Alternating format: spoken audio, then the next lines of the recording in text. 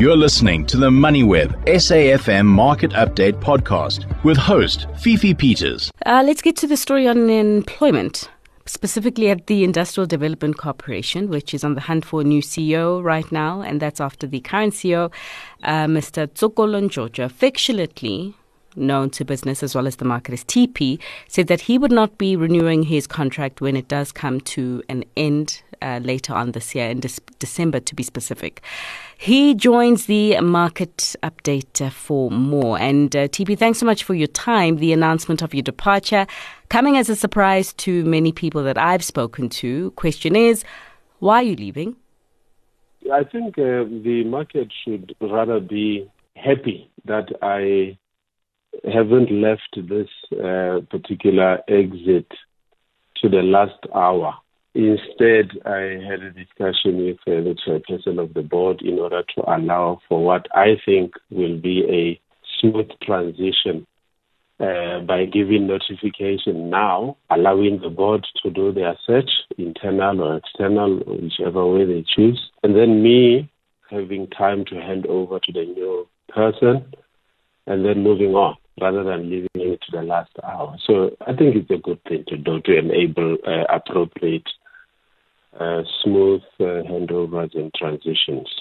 I mean, as to the reasons for leaving, I would like to do other things. The thing is this, and you will probably know this. I have been in this DFI group environment. I was 11, 12 years at the Development Bank, 4 years at the Land Bank, and now 4.5 years at the IDC. Mm-hmm. And so I think I have done my part in terms of contributing to the development agenda of the country. I would like to do other things. Yeah. Like what? If you allow me, I wouldn't like to disclose my plans. Some of them I'm still concretizing the plans, but I'm going to continue to work in South Africa, on the continent, in a private environment, not in the public sector environment, still doing investment kind of work. I think there are good opportunities out there that are presenting, and I would like to pursue that on a private basis. And that's without going into details, that's all I'm prepared to say. Okay. No, we'll respect the fact that you can't tell us too much right now. But perhaps let's reflect on your time at the IDC. Arriving back in 2019, the world was in a different space back then. It quickly changed because a year later the pandemic came and derailed a lot of people's plans and forced the focus onto saving as many businesses as possible. And now more recently, we are looking at helping as many businesses as is possible chart a new course. My question is, did you, given everything that happened and many of which was unexpected, did you set out to do what you had initially planned to do when you accepted the job as the CEO of the IDC? You are right.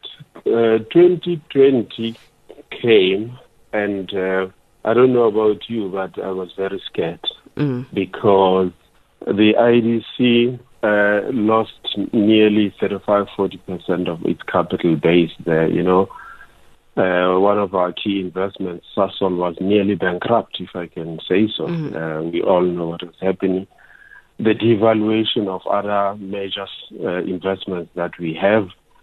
We had to take that particular year close to 12 billion of additional impairments and write-offs on our balance sheet. We lost just over 9 billion of new business that we had written. So in other words, customers that we had approved and were ready to bank and close the deals, couldn't close, and so on and so on. We recorded a massive loss, just over 3 billion during that year. So, it was a scary part. And so, during that year, we then had to reframe and focus on surviving the storm, maintaining liquidity, supporting our customers, looking after the staff members of the IDC, liaising with our investors and our debt providers to ensure that, where we were at risk of breaching covenants, we discuss how we manage through that and so on. And so we survived. And then, of course, 2021 came, and it wasn't still an open period yet because we had closures and close and open, close and open. But we drove an aggressive process of rebuilding our pipeline of investable projects. And I think the results began to show into 2022. And then, of course, this current financial year that we are in, even better, I can tell you, we are going to surpass by far the performance of last year's financial year, So did I set out? It was interrupted in 2020 into 2021. And that which I had set out to do really with the support of the board and everyone else was to increase development effectiveness, and secondly, to strengthen the financial sustainability trajectory of the organization. We needed to improve the quality of our loan book. We needed to improve the quality of our unlisted equities, invest better and manage better in terms of post-investment portfolio management. And all that we are in the process of doing. And I can confirm now, the trajectory and the trends are moving in the direction that I and the rest of the team wanted them to. The NPLs are reducing, the impairment numbers are declining, the risk rating of the loan book is predominantly medium to low risk, and it shows in the numbers. Yes. Okay. We are sort of halfway through that. Okay. So it sounds like you believe that you're leaving the IDC in a good shape.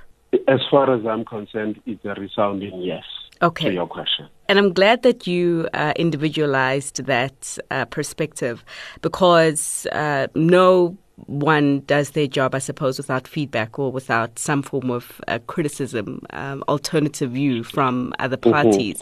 And I'm referring specifically to some of the criticism that has been made by the Minister of Trade, Industry and Competition regarding the IDC not doing enough, from a not doing enough to support black industrialists and their development point of view. What's your response to that? Do you think you could have done more? It is the IDC invests in the real economy. We finance manufacturing enterprises in the main. And these are businesses. We finance mining. And these are businesses that perform well when the economy, domestically, regionally, and globally, when economies perform well. And when economies experience downturns, these sectors that we invest in, tourism, take a massive downturn. So yes, it has been very difficult to advance certain lines of businesses that we aspire for, like, for instance, advancing money for transformation. Because you want to lend or invest in companies that have good growth prospects going forward. And what do you do if you are supposed to support an entrepreneur who wants to start a lodge in the cruiser park in this current environment? It is simply not doable. The capacity is overstated relative to demand, and so on and so on. So you can take the same logic. So to the extent that the economy enables us to drive the transformation agenda, we are doing so. Even this year, this current financial year, it has been challenging. It's very difficult. Businesses are experiencing serious problems with load shedding. It's a fact.